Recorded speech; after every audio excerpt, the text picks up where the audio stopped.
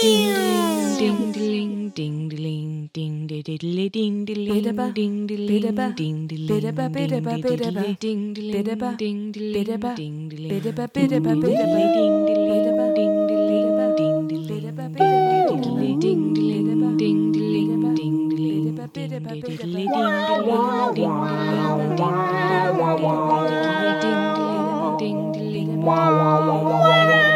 Hello and welcome to the Oodcast.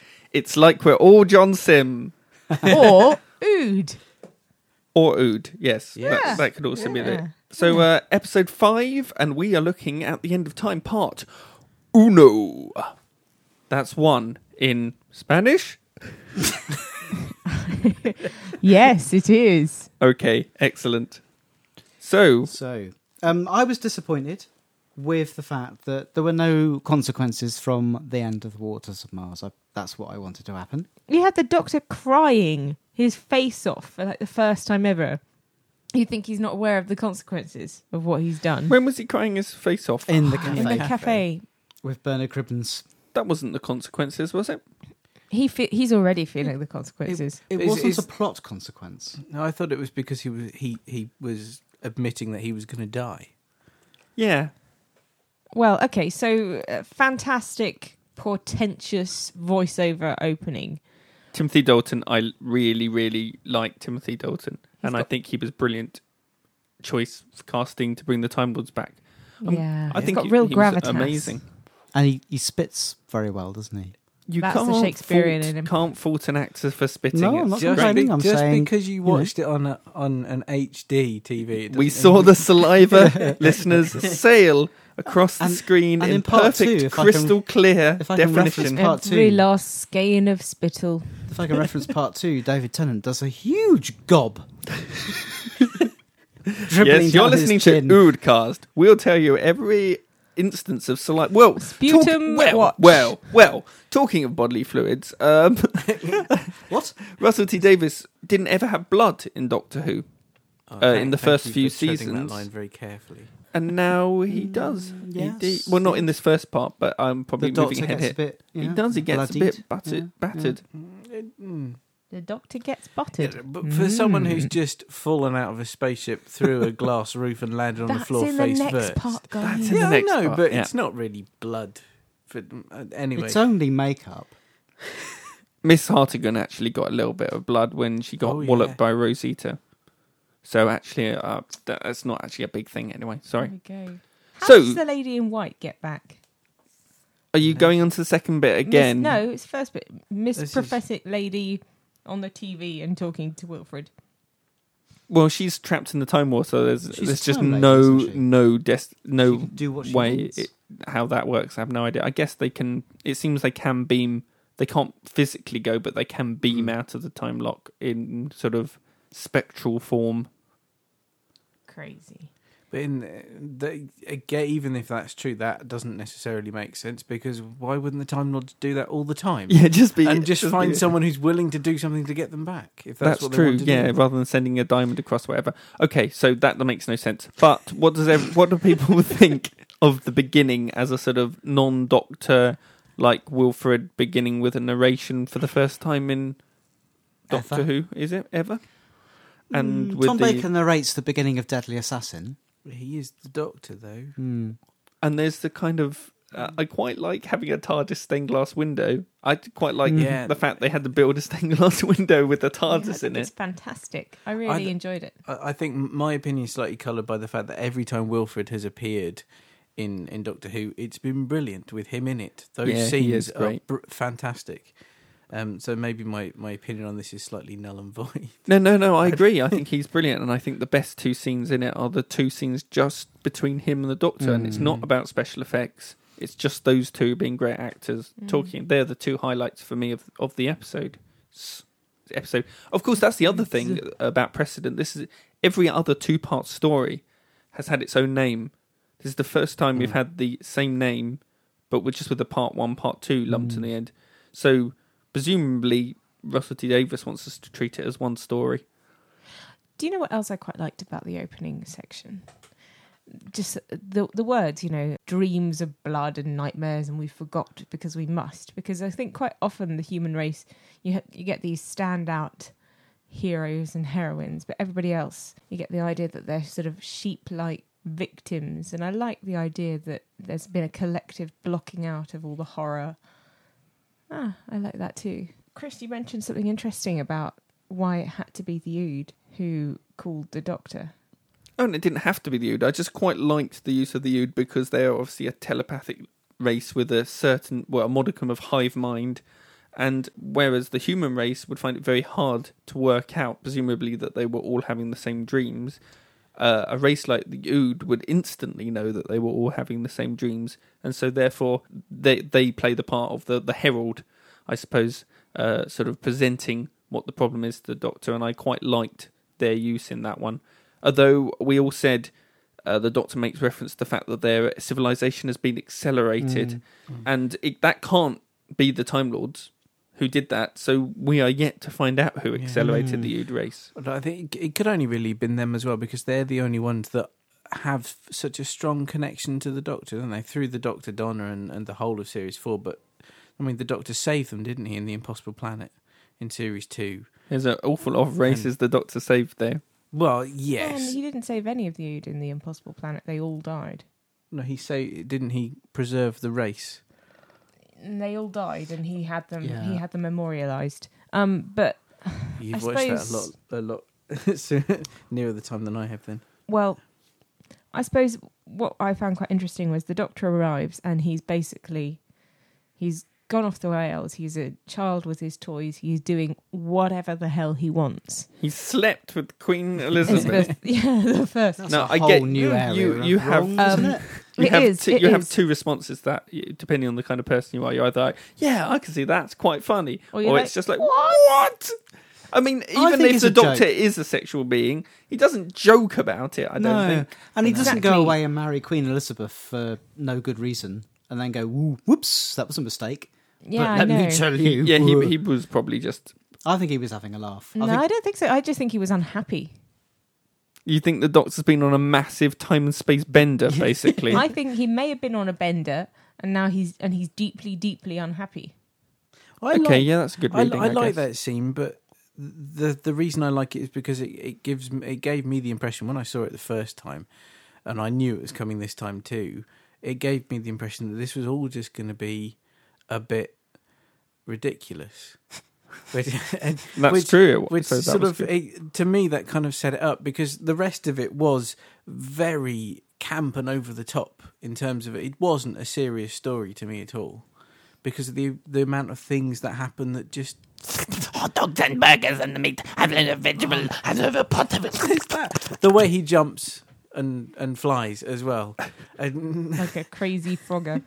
Is the skull thing a reference to the Master when he reached the end of his first regeneration cycle? Or that husk? Oh, maybe. Is it kind of a little callback to that? Not immediately. It's a rubbish one. It's a very different effect to how he appears in Deadly Assassin. And I love the fact that the Doctor refers to him as Skeletor. Skeletor. That's good. The Doctor watches He-Man. I had a lot of expectations for End of Time, and none of them were met. And when I say expectations, I thought, I reckon this will happen or that will happen. And I think what I did like about it was that Russell T Davies was playing a game with the viewers all the way through. He was like, okay, we all know the 10th Doctor is going to have to regenerate at the end, so what's going to happen? We all know that somebody's going to knock on something 4 times. Who's that going to be and why? And so I was building up all this kind of like, I think I know what's going to happen. I think I know that it's going to be the Immortality Gate is going to be used to resurrect the Doctor who's died, and the Time Lords are going to use it because he's died, but they want him to live and go around saving the universe and all that kind of thing. I thought the Wilf with the gun was going to shoot the Doctor. I really thought that. Because it kept on popping up, the gun kept on being referred to, and it's like, that's going to be important. And I thought Wilf was going to be the Doctor's dad. I thought it was going to be a fob watch thing. Really? Yeah, I did. Whoa. I really did think that. No way. And I thought that would be so tragic if Wilf was his dad, but he had to shoot him. But none of that happened. And I think, all those elements that Russell T Davies put into the script. Whether or not he was steering us to think along those lines, or I don't know if you guys had different ideas, but it was a big game. It was like, what's going to happen?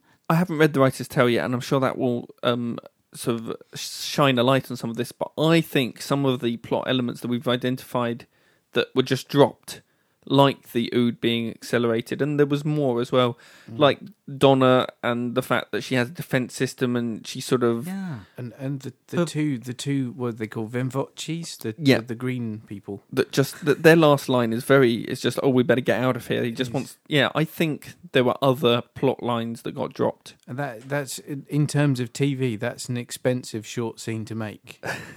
That's a very costly throwaway thing to do, so there must have been something more substantial they were thinking of. Which that never was? happened.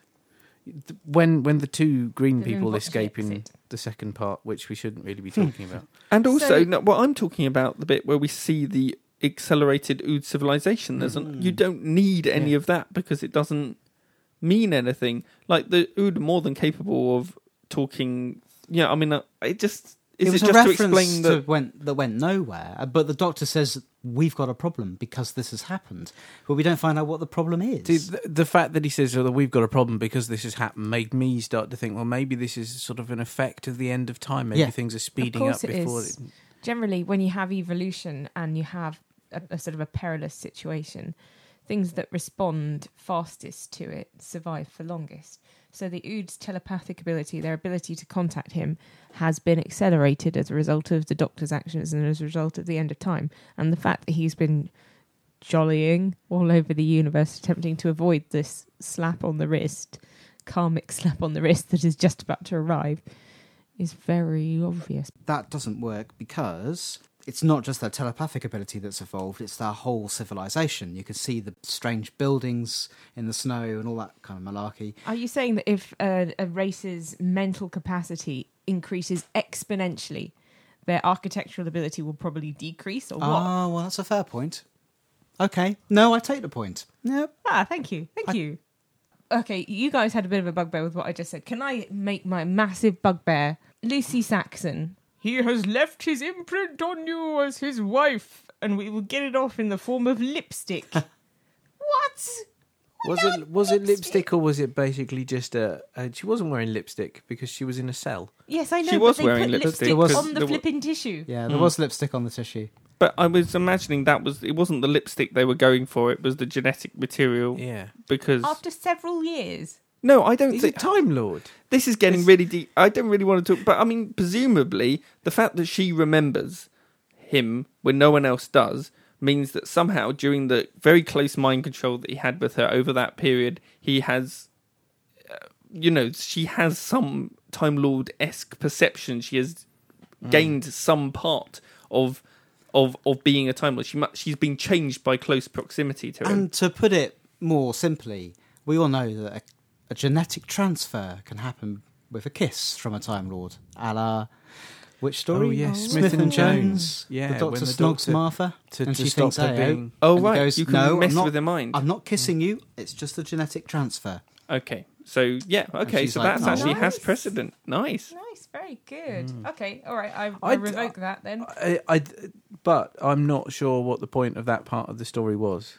To bring the master back and make... But he was coming back anyway. They didn't need Lucy Saxon just to be there and torture her by seeing the master come back, only for her to sprinkle her death potion on him and make him half Okay, dark. now here's one of my bugbears. It's the Russell T Davies. Okay, I need a thing to do this, so I'm just going to make up a name. And I mean, to some extent, I admire it because it cuts out all the kind of something that Star Trek's very prone to, which is technobabble. And obviously, I don't know if it's just an urban legend, but a lot of people say that in Star Trek, when people are writing scripts, when there is one of those areas where something gets solved by technology, they just write the dialogue and then just do brackets technobabble here, and then there's a whole department that has a kind of whose only task is to make sure the technobabble is all sort of concurrent with each other.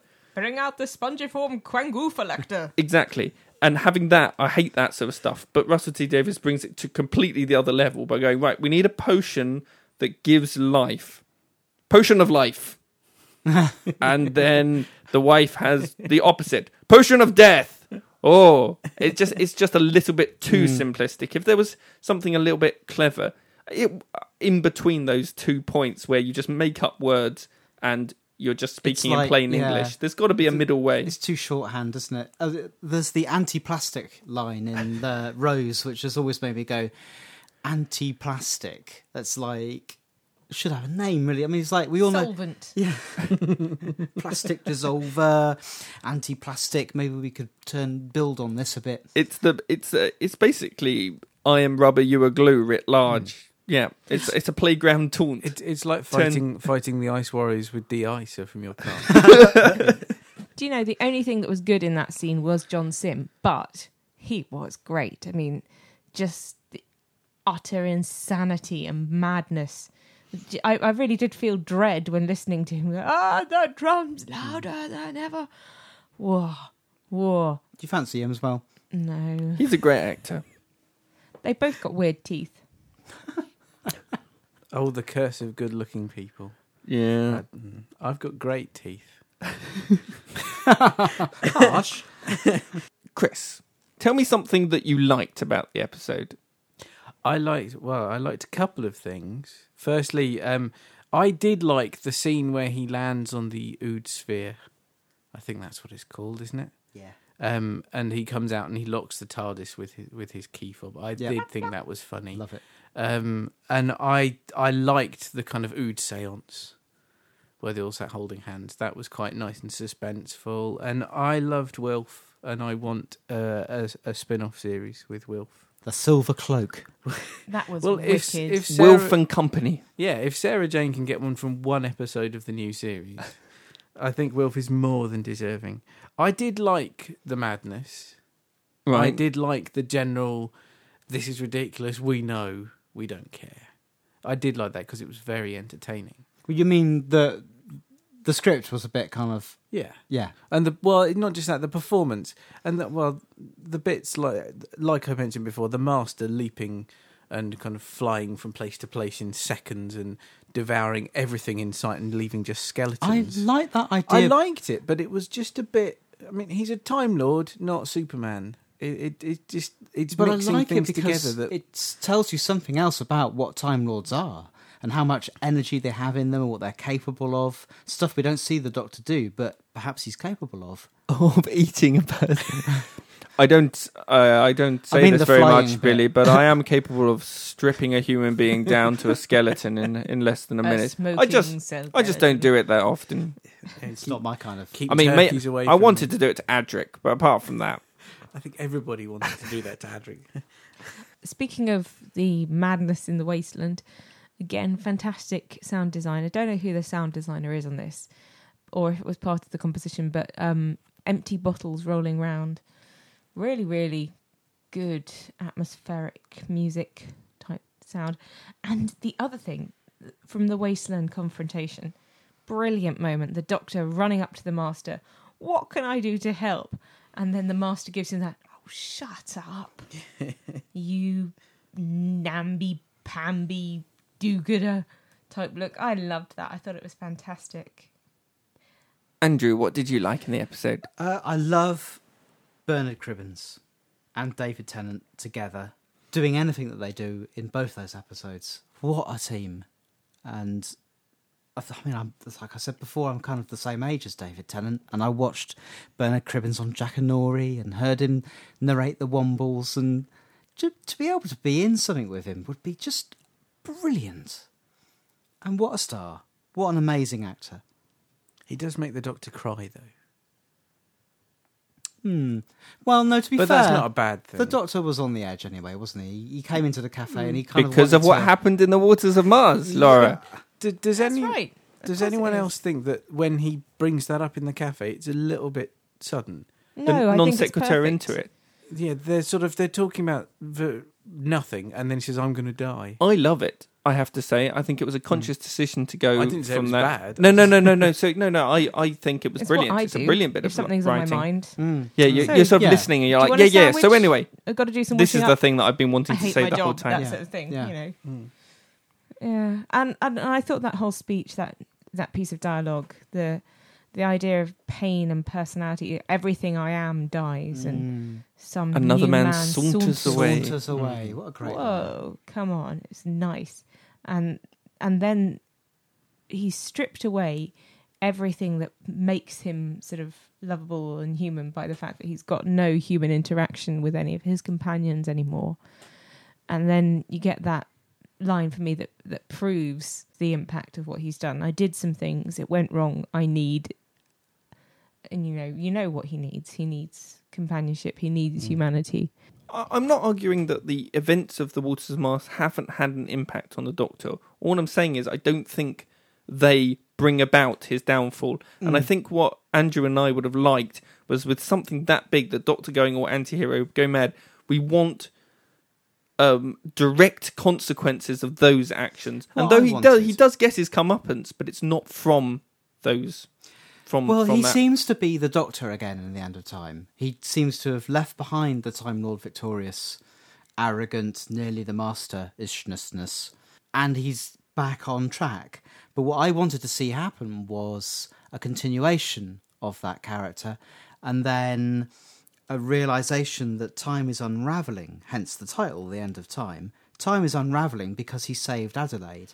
Then he goes back and realises he needs to do something about it, so he gets back on track as the Doctor and fights to save time from ending. That's You want the a story. redemption story, Yes, don't you? that's what I wanted the story to be. So do you not think that the opening scene on the Ood Sphere does that? Because he has gone off and done whatever he likes, and he's come back to find out that everything's unravelling.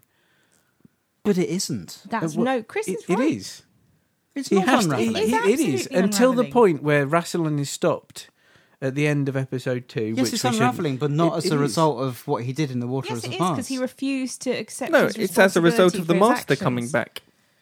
No, Absolutely. Okay, it might be as a result of the Master coming back, but how is the Master able to come back? Because the Doctor isn't there to intervene at an earlier stage. Why isn't the Doctor there to intervene at an earlier stage? Because he's gallivanting off, trying to avoid that's contact true. with the Ood, who he's seen immediately after he manipulated time for his But own that's ends, not and made believes clear. that that's the end of his song. That is where it all ends. Because you see, It's not you've as a got result, that kind though. of mind, Laura, to work that through. But myself, I didn't pick that up, and I would assume, therefore, that lots of other people didn't either. It's too many. It's too removed from the action. It's not because of the action. Time isn't unraveling because of him. And I mean, it's just one way it could have gone.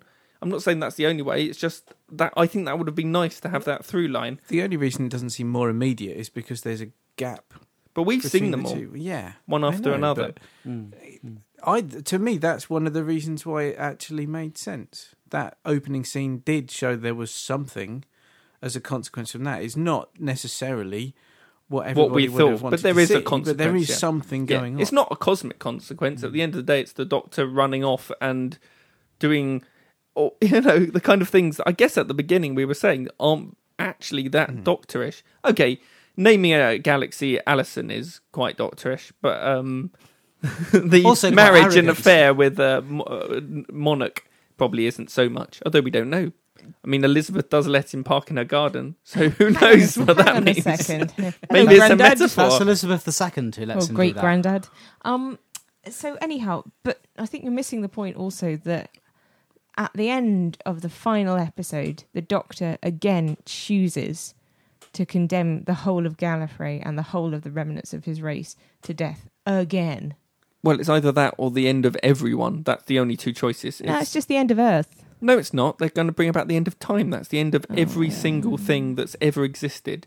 So it's a choice between everything or just the Time Lords, which everything includes the Time Lords. But again, that was still the choice that he was faced with when he did it the first time round. Yeah, I think he was probably right, to be honest. But look at how much that's affected him. Oh, you mean, yeah, as a character, yeah, he's always been a lot more, what's the word? Introspective? I think he's more yeah. pragmatic the second time because when he does it the second time, all he's doing is returning the time stream to how it was before. And I think for a Time Lord, that's just putting things right, isn't it? That's not condemning the race afresh, I don't think. Well, this isn't as shattering as the first time, is it? Because the first time it's effectively almost like temporal genocide. It's sort of that's 2 whole races he's sort of locking away forever. This time it's sort of no, that they should not have come back. It's a choice, almost a straight choice between saving the Master, saving 2 lots of creatures he doesn't want to live or doesn't want to be. Well, there I think it's more fundamental than that. That they have already been. That's already happened, and as it involves the Time Lords, that cannot be undone. So all he's doing is returning things to the status quo. It's not like another choice. It's just he's already done that thing. He's just making sure it still happens. Is that not redemptive enough for you? He's restitching the fabric of time. We're saying that he finds redemption. We're just saying it wasn't the way that we wanted. We've moved on from that. It's It's quite fine. strange. It's sort of redemption on speed, though, isn't it? Because he wasn't actually feeling anything other than guilt until the Waters of Mars, and then suddenly he feels wonderful and victorious, and then he has to face. I guess the only thing is that he's apparently taken a lot of years to do this, but there's actually a long time in the Doctor's timeline between the end of the Time Lord Victorious kind of persona onto when we see him again. It's actually could have been 50, 60 years for all we know. That gives them time to slot in more 10th Doctor stories in comics and books if they want it. That can be the lost time frame. Something I found really interesting in this episode as well was the relationship between the Doctor and the Master was quite ambivalent in places. There's a scene where the Doctor confronts the Master in the wasteland, and the Master fires off 2 warning shots before he actually hits the Doctor in the chest. I think he just can't quite control his powers. And then he runs towards him and supports him so he doesn't fall on the ground. And then you just see this slight look of sort of what am I doing / disgust cross over his face, and then he lets him drop. And all the way through this 2-parter, there were these, how would I exist without you? What would I be without you? Do I need you? I don't need you anymore type throwaway lines here and there. And it was all, I don't know. There's history quite there, symbiotic. isn't there? Quite symbiotic. I wasn't sure whether the catching thing was some kind of help or sympathy, or whether it was just the Master's sort of way of prolonging the inevitable. Sort of, he has got that sort of horrible personality where you just sort of you'd prolong the agony for a little bit longer before you let them Playing rest. with your prey kind of thing. Yeah, but maybe you're right. It could be either. I mean, you're right in saying the Master really flips quite a lot. In a lot more than before. Yeah, he is mad in this sort one, of, isn't yeah, he? he's flitting in between, isn't he? And presumably he was an alright person before the Time Lord sent the drums back to invade his brain and turn him mad. So, I don't know. Perhaps there's... Obviously, the Doctor and him were great friends when they were children. So, and he is the Doctor's equal in terms of intelligence and imagination, and they're just... I mean, they are, aren't they? They're 2 sides of the same coin. The Doctor says to the Master at some point in the end of time, "What would I be without you?" Which presumably means that seeing the Master go mad may have been a great inspiration for the Doctor to do good. There's only one more element of the first episode that I thought was really quite exciting. After John Sim the Master has become everybody in the universe, there is a scene right at the end where we're looking down on loads of tiny little Masters dancing in a courtyard. One of them loses his hat, another one picks it up and then does a jolly dance. And I love the jolly dance. That does happen. I love that scene as well. The Can you Master imagine- Race. Do we like the Master Race? I think it's I wanted technically to talk about pretty that scene. impressive. Okay, Andrew. I love that scene as well because the coordination of the direction of having 2 John Sims, one tosses his hat in the air, the other one picks it up and does a dance. That, I don't know, must have taken an afternoon to get right, mustn't it? Well, Laura loved it, so it was worth it.